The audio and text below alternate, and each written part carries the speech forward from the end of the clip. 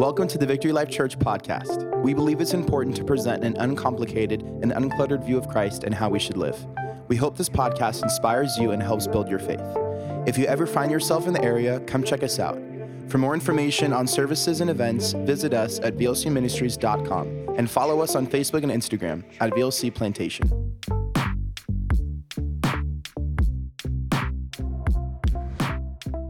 I want to talk a little bit about that last week that Jesus was on this earth. And there's so many things we could cover this time, but when I think about that last week that Jesus was on the earth, it reminds me of many funerals that I have presided over. And I entitled the message at funerals, it's a sad, especially for a Christian, but a happy time. For a believer, it is a sad, but is a happy time. Sad because they no longer they're not going to get their email at this human address anymore. They're not going to receive any more texts, no more phone calls, no more visits. So it's a sad time to see your loved one to go on and be with the Lord.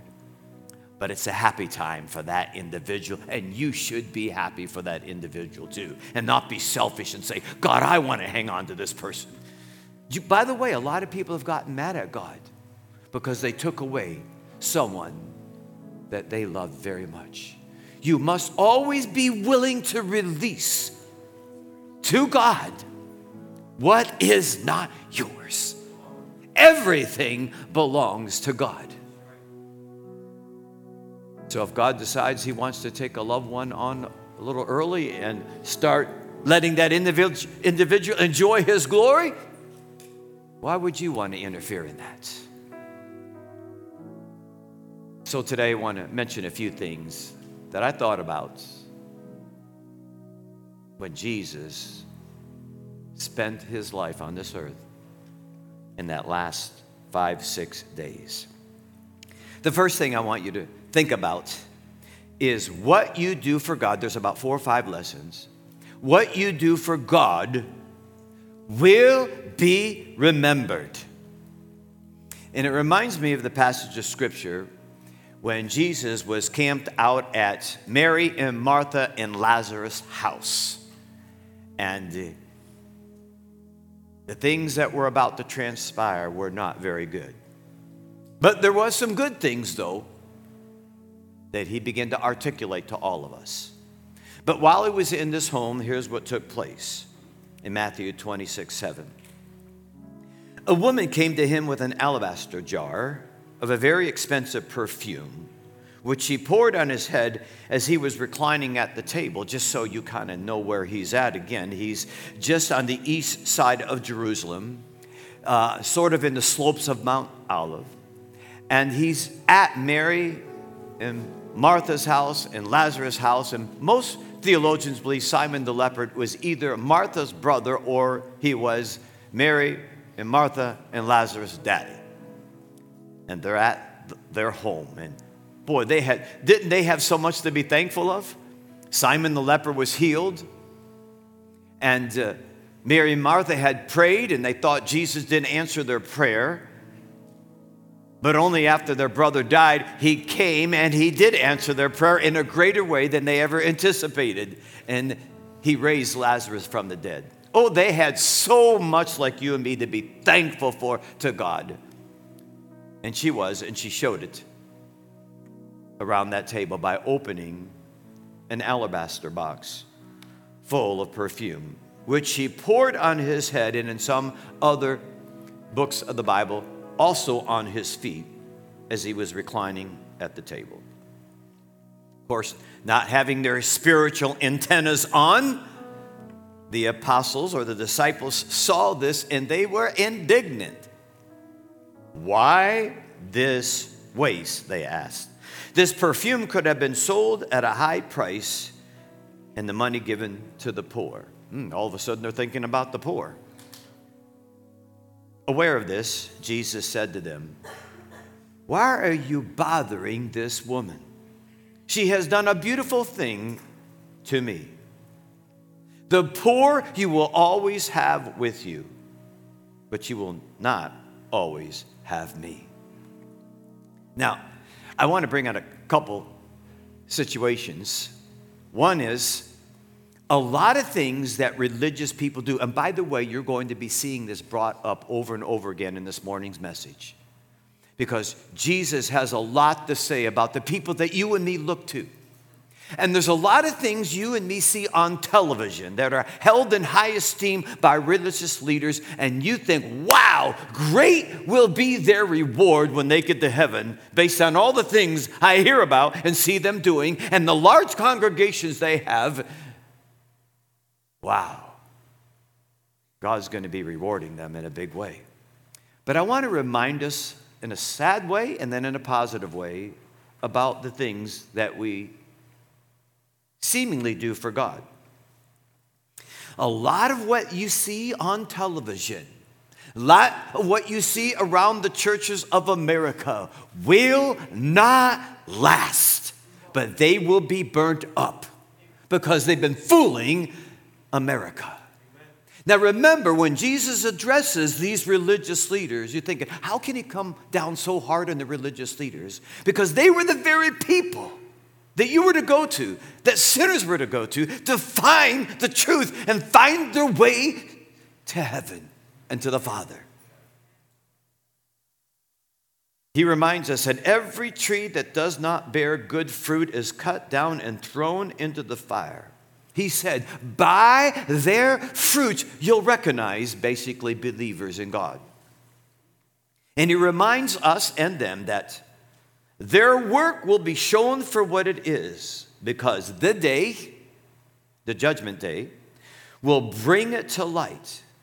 It will be revealed with fire, and the fire will test the quality of each person's work.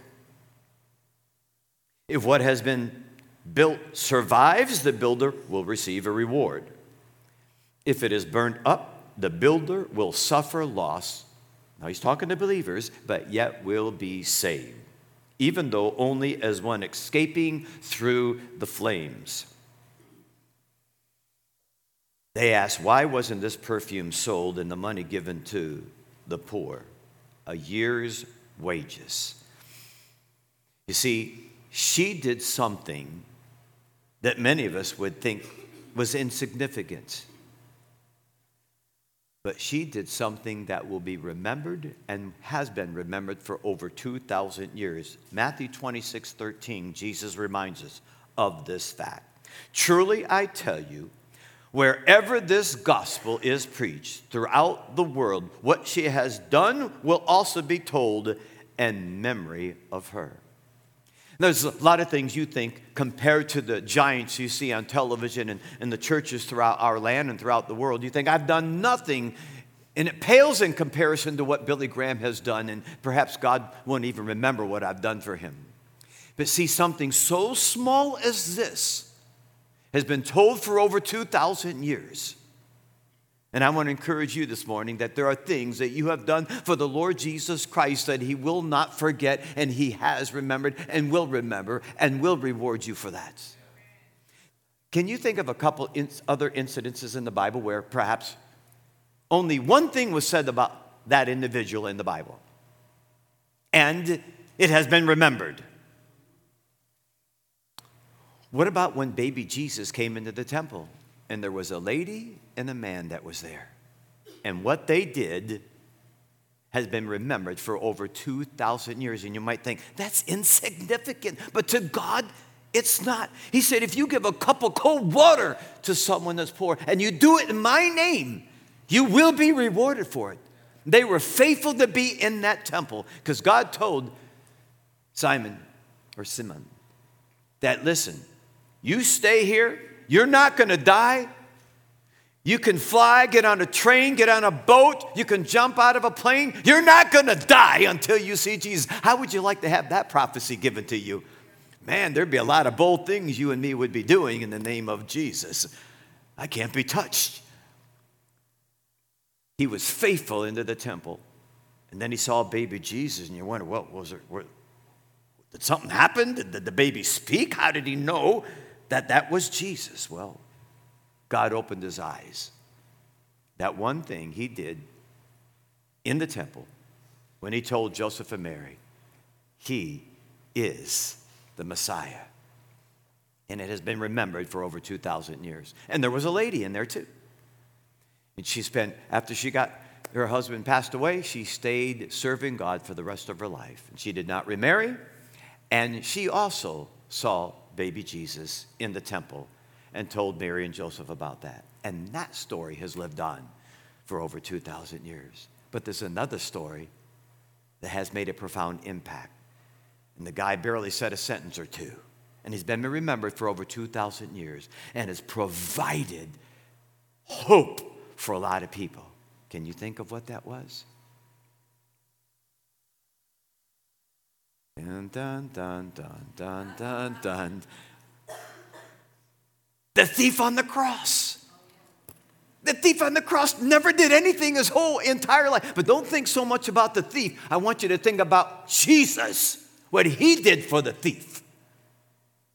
All he did was said, we deserve what we got. But you don't deserve what you've got. Would you remember me, Jesus, when you come into your kingdom? And Jesus said, today you'll be with me in paradise. That story has been told for over 2,000 years. Saints, you have been serving God. You have been doing what you would call the little things. You've been over there in children's church, and they're serving over there, taking care of the noisy kids so you have a little bit more of a peaceful setting so you can hear the word of God and worship him without your kids running around in between you. God remembers those things that you have been doing for him. So be encouraged today. Continue to be faithful in those small things, and I will make you ruler over many things.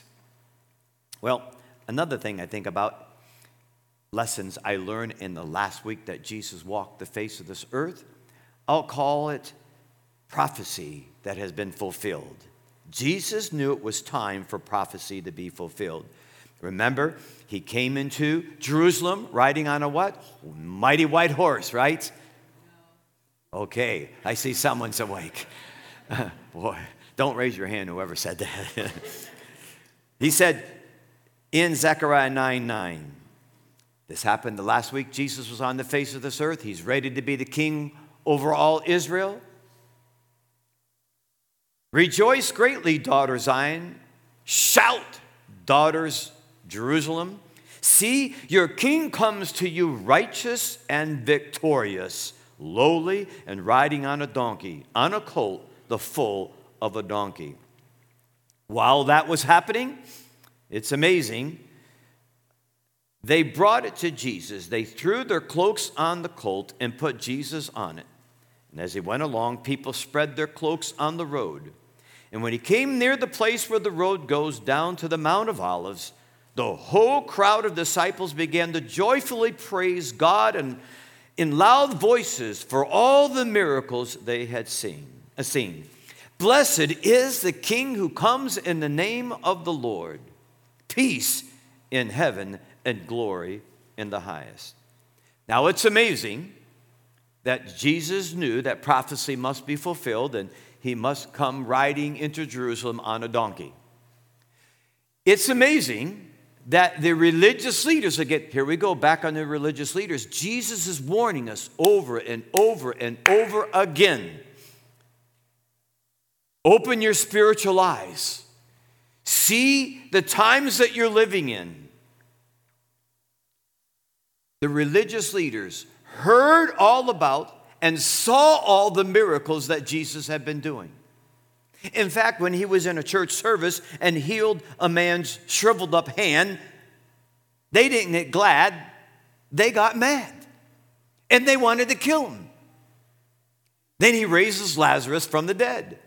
They don't get glad, they get mad. And they make plans to kill Jesus. These are the religious leaders that stand in the pulpits of America and around the world and are allowing evil to infiltrate the church.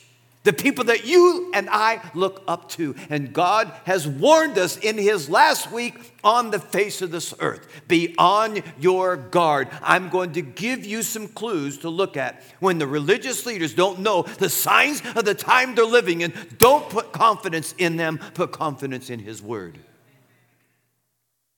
Here's what the religious leaders said about some of this.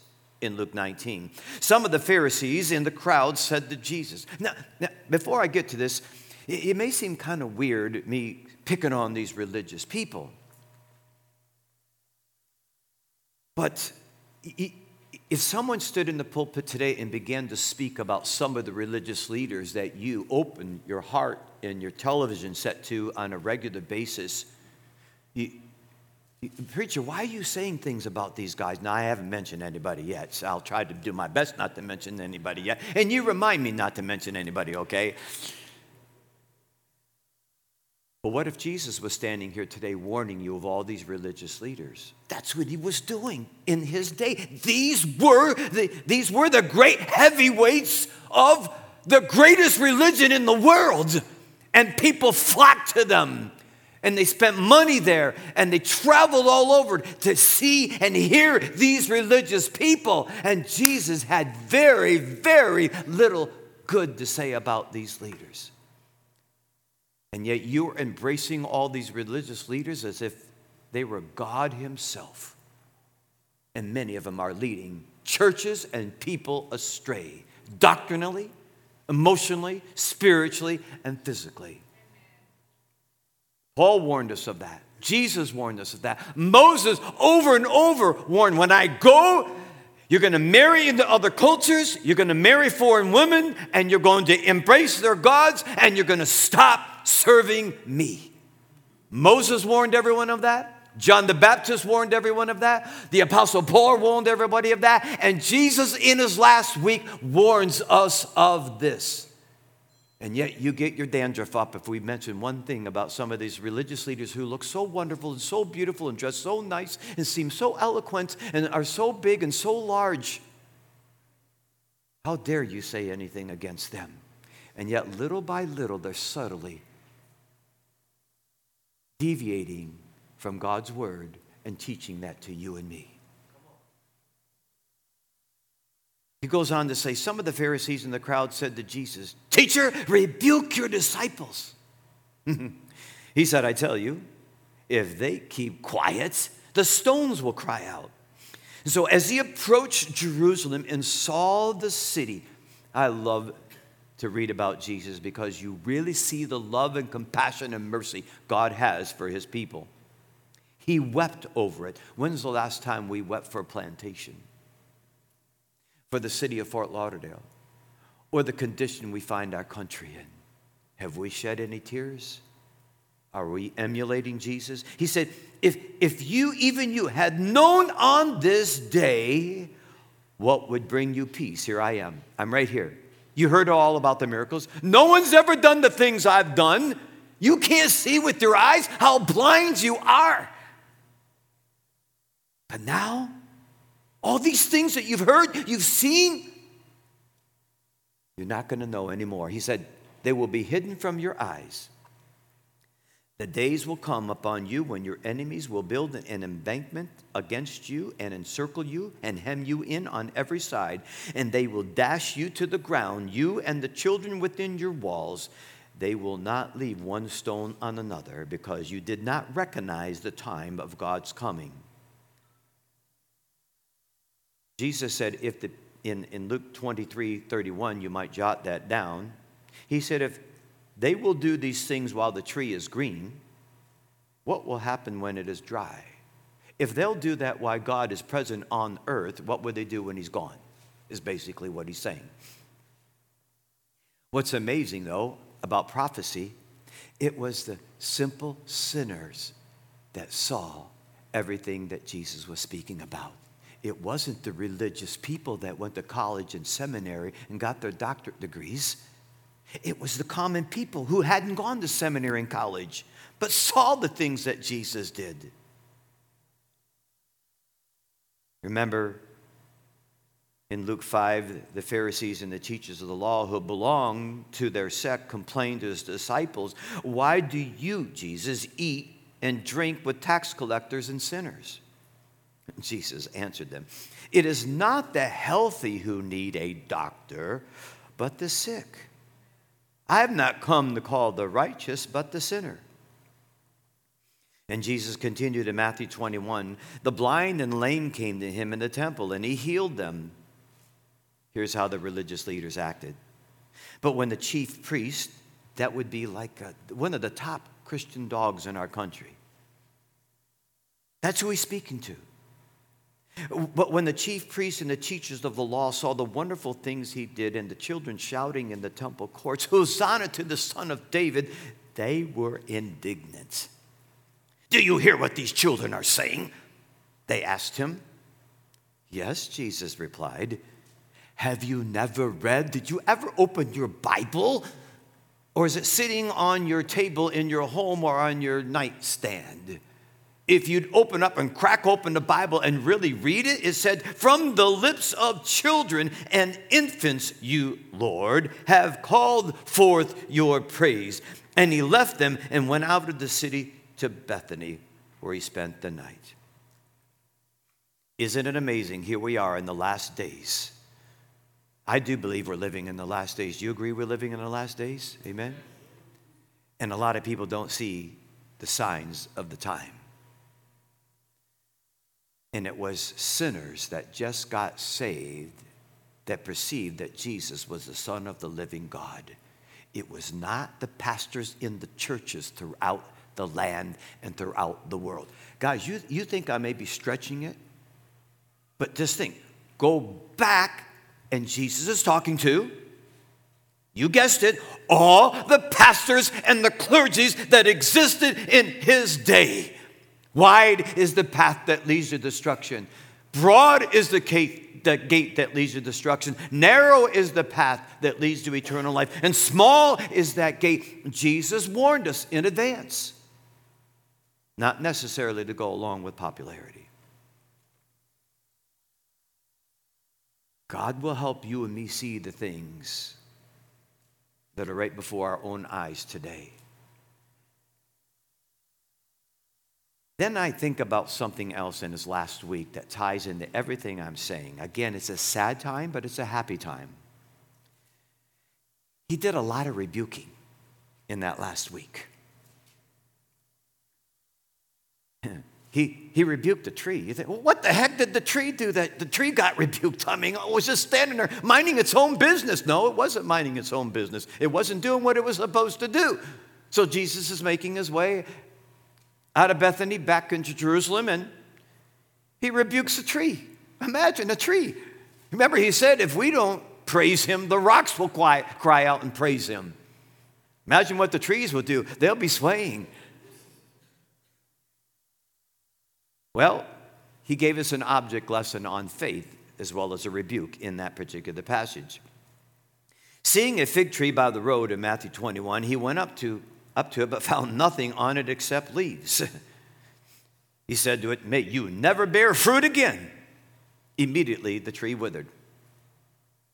When the disciples saw this, they were amazed. "How did that fig tree wither so quickly?" they asked him. I mean, they're still not getting it. They're talking to the Son of God. They were in a boat with him, and when he told the wind to shut up and be still, when he told the sea to calm down, and when he raised the dead, isn't it amazing? They still didn't get it.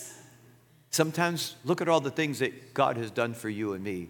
Only within the next day or next week or next hour, next minute, we turn our backs on him.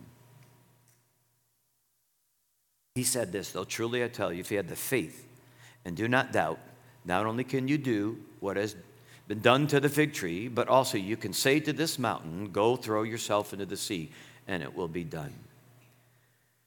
I don't know, I tangled with God about this last week or this week and said, "God, now he gave the authority to the 70, right? He gave the authority to the 12. So do we have any authority today? We have authority over the enemy, right? Who has he left the authority to? The church.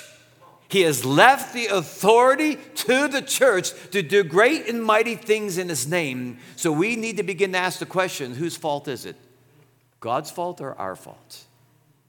Does he still want to do great and mighty things? Is he still advancing his kingdom? How is he going to advance his kingdom? In signs and wonders. And one of the greatest wonders is when a heathen begins to cry out to God and begin to praise him. Well, Jesus is on a roll now. He rebukes the tree, and then he goes into the temple, and he starts continuing rebuking in the house of God, in the church. Oh, yeah, in the church. Oh, Jesus wouldn't come into the churches today and rebuke people, would he? Oh, you don't know him. Here's what he said when he came into the temple, into the church. Jesus entered the temple courts and drove out all who were buying and selling there. He overturned the tables of the money changers and the benches of those selling doves. It is written, he said, my house will be called a house of prayer, but you're making it into a den of robbers. All throughout America, I see so many of our churches that are businesses instead of a house of prayer. Jesus rebuked the religious leaders for turning his place into a place of business instead of a place of worship. This was the pinnacle of all places to worship God, Jerusalem, the temple that he rebuked. Not only to rebuke the temple businessmen and business leaders, but also if you begin to read in Matthew 23, once again, it was all the religious leaders of our day, now put us back into his time, that he begins to spew out, you hypocrites, you hypocrites, you hypocrites, because they were deceiving the people that were trying to come to God to find salvation. Here's what he said in just two quick ones. Matthew 23. Verse 2 said, the teachers of the law and the Pharisees sit in Moses' seats. So you must be careful to do everything they tell you, but do not do what they do, for they do not practice what they preach. Now, am I trying to say to you that I'm the only preacher that's preaching the truth? No. I'm not trying to say that at all, but Christians need to open up their eyes very clearly to see what's going on around them. After all, it's recent converted sinners that seem to be able to understand the truth better than those who have been to college and seminary and have their PhDs. It's the common people that seem to advance the kingdom of God. He said about these religious people, think about them. Everything they do is for people to see. They make their phylacteries wide and their tassels on their garments long. In other words, our religious leaders, Jesus is saying, a lot of what they do, put on your spiritual antennas. You see, we parade around our athletes. We parade around our successful businessmen and women. And so, the religious leaders say, well, we want to be like them too. Start parading us around. We want to sit at the best seats. We want to always be the one called upon to pray. We want to have the largest audience. We want everybody to come see us. Instead of, like what one minister told Jacob and I this week as we were talking to him, or someone said, when the church gets big enough where you have to have multiple services, he says, well, what about starting new churches? Instead of making your name famous. I've always thought this for many years. Why does your name have to be in every single church? Are you saying the church is not going to grow and exist unless your face and your name is there? Now, you may say that's easy for you to say because you don't have these multiple churches. But who are we pointing people to? Are we pointing them to us? Or are we pointing to him? That's what Jesus warned us about when he's telling us these passages. These religious leaders do everything because they want the praise of men and women, just like our athletes and our singers do. He said to us about them, woe to you teachers. Here's one of the big reasons why he warns us. You teachers of the law and Pharisees, you hypocrites. Oh, man. Wow. You travel over land and sea. You get on these fancy jets that you have about 2 or 3 of them, and you have houses everywhere you go to win a single convert. And when you have succeeded, you make them twice as much a child of hell as you are. Do you understand why Jesus warns you and me about these religious leaders? And you might get mad if I pick out something little. If they divert from the truth and they begin to permeate the church with it, you as believers need to stand up. Some people think that we have no accountability as pastors. I said, listen, we got enough strong people in this church, men and women, that if Jacob and I began to spiral away from God's word, we would have a lot of people confront of us. In fact, we might have a lot more no's. I heard someone say no a while ago that would speak loud and clear. Preacher, you aren't preaching the truth. Because we have a lot of people in this place that love Jesus Christ. And they would be able to distinguish between what's right and wrong. But he warns us over and over again. Who are the people that you hold in high esteem, that you listen to on the radio, that you watch on the television, that's even here in Fort Lauderdale? We're going to go from this church to this church to that church to this church to that church because they must be doing something special down there. Jesus warns us. Satan is not going to come in the pulpit dressed in a red suit with a pitched fork and a pointy tail and pointy ears. Then you would know for sure it's the devil. And if he came in here, started saying some other things that were not truthful, you would easily detect it. But he's going, that preacher or those churches are going to do the very same thing that Satan did in the garden. He didn't say there's no God to Adam and Eve, but he began to challenge God on what he said. And so these preachers stand in the pulpits of America. They did it in our Lord's day, and they were leading people astray. And they led the whole nation of Israel astray, and even the Roman government astray, to tell them to kill Jesus. Don't tell me these ministers can't lead you astray today, and you're walking around saying, oh, they love him. Listen with your ears and your spirit to find out what they're saying. If it doesn't line up with the Word of God, you check the box and go, I'm moving on. Well, there's a few people that like the truth here, I see. Then he went into Jerusalem, another rebuke.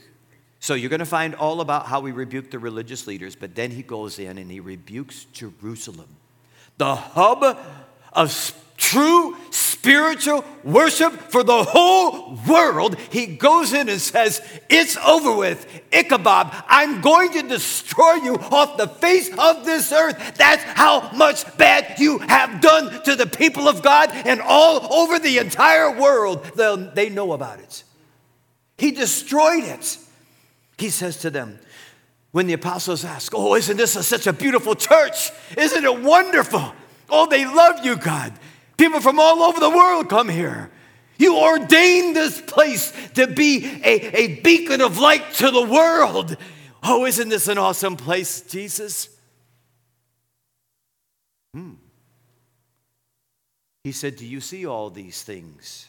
Truly, I tell you, not one stone will be left on another. Every one will be thrown down. And then he begins to warn us in chapter 24. This is the last week he's on the face of this earth.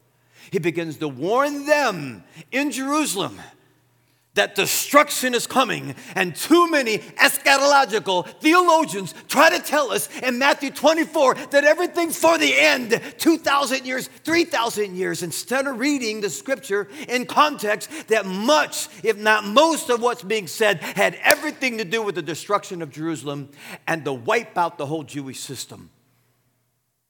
And now the real light would be the Jews and the Gentiles together, spreading the good news all over the world, not Jerusalem as the center hub. It was finished. Jesus, God, loved Jerusalem. He warned them, let no one in the field go back to get their cloak. How dreadful it will be in those days for pregnant women nursing mothers. Pray that your flight will not take place in the winter or on Sabbath. Truly, here's the key phrase that many theologians try to take out of context. Remember, this is what I got my doctorate in eschatology, but the problem is I don't know more than I knew back then, so I'm still confused. But there are some things you and me can know. There are some things you and me can know. It says, this generation, and too many theologians, too many PhDs, have tried to communicate to you and me, that's for 2,000-3,000 years from now. That was that generation. He said, it's all the blood of all the prophets that you killed, including the Son of Man, is coming on this generation. Did his word come true? Absolutely. Now, why are theologians going to come to this and the literalists will try to say, oh, well, wait a minute. He's talking about the generation in the last days. No, it's not what he's talking about. He's talking about the destruction of Jerusalem. He did a lot of rebuking before he left this place.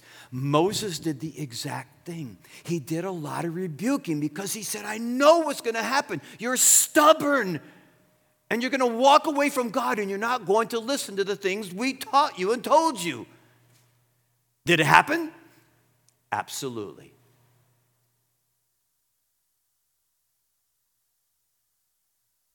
He also taught us about the right way to get things done. What an example Jesus was to you and me in that upper room when the apostles are sitting around jockeying for position in his new kingdom.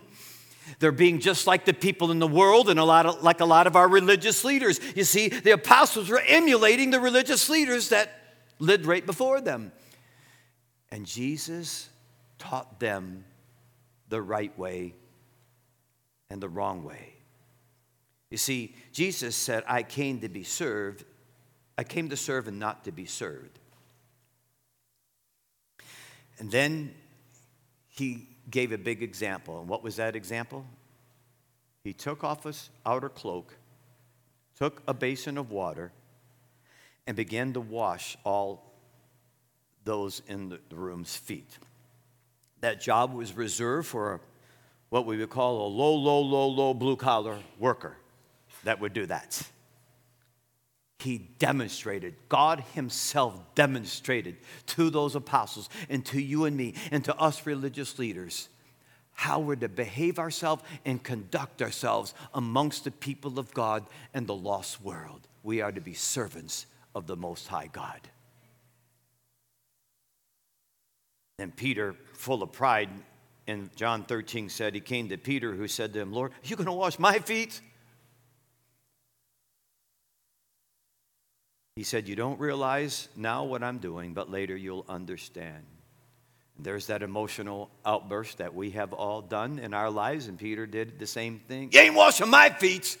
Well, some of your feet, if I saw them too, I probably wouldn't wash them either. He said, Lord, you shall never wash my feet. Jesus said, unless I wash you, you have no part with me. And of course, clearly telling us that we need the washing of the blood that we sang about a while ago.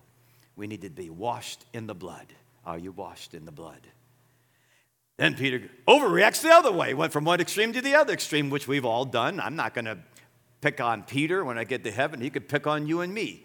All the things that we did do and didn't do. He said, okay, not just my feet, but my hands and my head as well. And then Jesus had to correct them theologically also. And when he said, those who've had a bath, those who've been saved, need only to wash their feet. Their whole body is clean. Basically saying, no, you got saved, okay. Sin no longer has a mastery over you, but yes, as you become like me, you are going to fail and stumble and sin, and I have provisions for you when that happens. And so you just need to ask me to forgive you, and I will.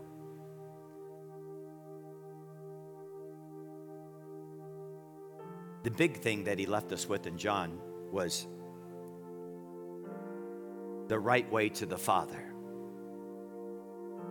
You see, you and me talk to many people, and they try to tell us there are many paths that lead to God. How arrogant of you preachers and teachers and Christians that try to tell the whole world there's only one way to get to heaven. Well, the scripture clearly tells us that there's only one way to the Father. In John 14, he said to doubting Thomas, Lord, we don't know where you're going, so how can we know the way? Because Jesus said he's leaving them, but soon after they'll be able to be with him and they'll be able to follow him. Thomas is going, well, we don't know where you're going. Jesus said very clearly, a passage we love to quote, I am the way and the truth and the life. No one comes to the Father except through Mormonism, Hinduism, going to church, being good, giving all your money to the poor. No, there's only one way, he said, that's through me. You coming to the Father? You got to come through me. That's what he's saying. We've seen many television shows. Yeah, you ain't coming to him unless you come to me, man. You want to get to him, you got to come through me, right? You've heard that. Some macho guys say that. Well, Jesus said, you ain't getting to him unless you're coming to me. But he said it in a little nicer way. Proverbs tells us there is a way that appears to be right, but in the end it leads to death. So many preachers and teachers and clergymen across America are not teaching this fundamental truth that Jesus is the only way. They are beginning to compromise all throughout our land. Our churches are becoming weak because we have allowed this to be preached in our pulpits of America. Some of you are probably sitting here, well, preacher, I came here to feel good, and I'm not leaving so good. Listen, if you're a believer here and you love Jesus, this is all good stuff because you know it's the truth. If it's not coming across to you good, you might not know him, and you're offended. But I will leave you with this. The greatest thing, not only did Jesus pray for you and me, but he died for you and me. As I set the stage for next week when Jacob preaches on the resurrection of Jesus Christ, we must not forget. It's a sad but happy time, but Jesus went to the cross for you and me. It's so easy to explain to everyone that Jesus Christ said that I would have to die for your sins. So when you're talking to people, as I had a chance to do it this week and explain to someone, a couple people this week, hey, listen, you're a criminal. What? I didn't do anything. Yeah. What do you mean you didn't do anything? You stood before God right now, we'd begin to judge you. There'd be a long unfolding list, right, of all the things that you and me have done, and you haven't been caught. Those are criminal activities in God's kingdom. And someone has to pay a price for those criminal things that you did and that I did. How are you going to pay for it? God requires justice. He loves you. He loves you so much that he sent his son, but he requires justice for your rebellion and my rebellion. So Jesus said, listen, I'm going to take your punishment. I'm going to take your punishment. God's going to pour out his wrath that was meant for you. And Jesus said, I'll take it.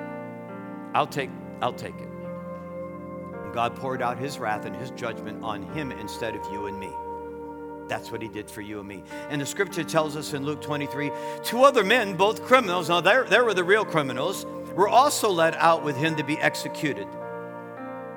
And when they came to the place called the Skull, they crucified him there. Who crucified him? Well, the world did, but it began with the very people that God came to, first and foremost, to the Israelites. And they crucified him. But remember, everyone was involved in the crucifixion. The Romans were. You and me were. If there was no one in the world but just you, Jesus still had to come and die for you so that you could be forgiven. So there's no blame game here. I know there are many Jewish people maybe listening online or here. We're not trying to blame like some old ignoramus Christians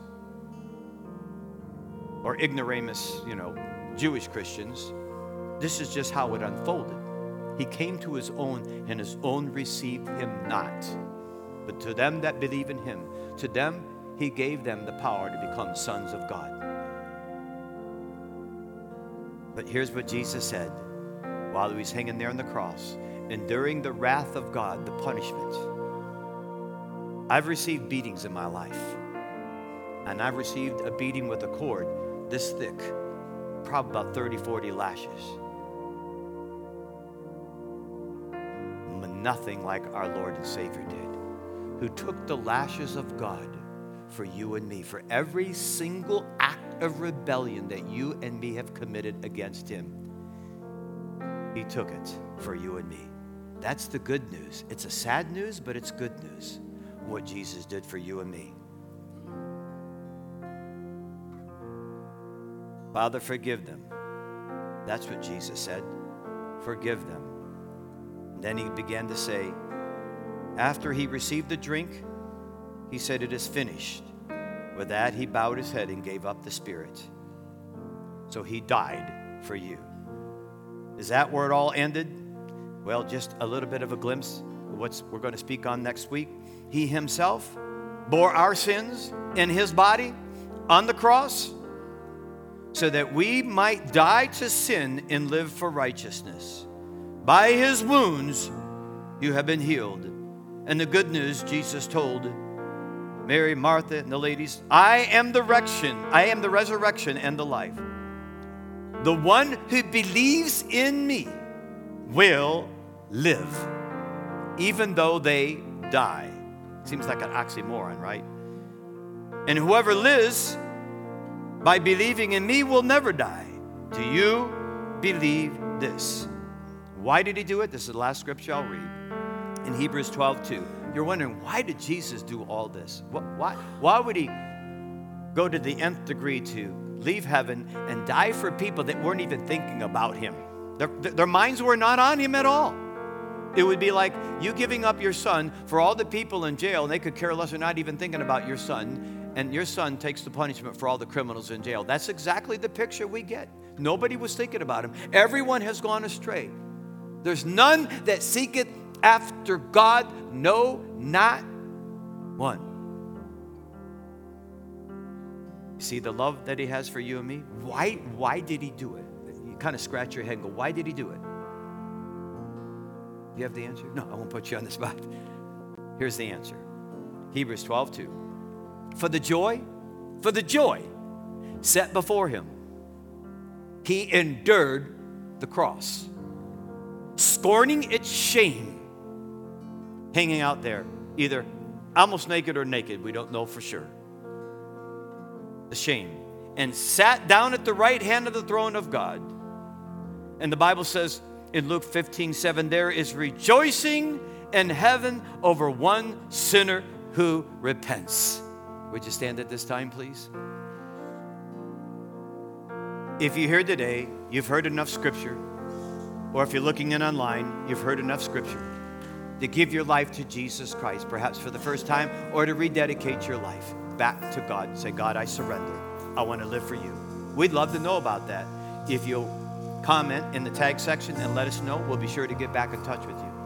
If you're here today and you've decided to follow Jesus, we'd love to know that. Come forward while we're continuing to worship God, and I'll be up here and some others will be up here to receive your prayer request if you have any prayer needs, or to say, you know, I want to come and be baptized. I've given my life to Jesus. If God's speaking to you today, please be obedient to him. We're preaching the saints, but perhaps some people have scooted in and they weren't saints yet, but they want to become one. That invitation is for you. What Jesus did on the cross. He said, it's finished. Are you saying, God, it's finished? I'm tired of my sin. I want eternal life. Would you make that decision today as we sing? Thanks so much for listening to this podcast. If this has blessed you, would you consider giving a financial gift to help bring this message to more people? You can do that at vlcministries.com/give. You can also subscribe, rate, and share this podcast with your friends and family. Here's what we believe: living God's way, everywhere, every way, every day. We love you, and God bless.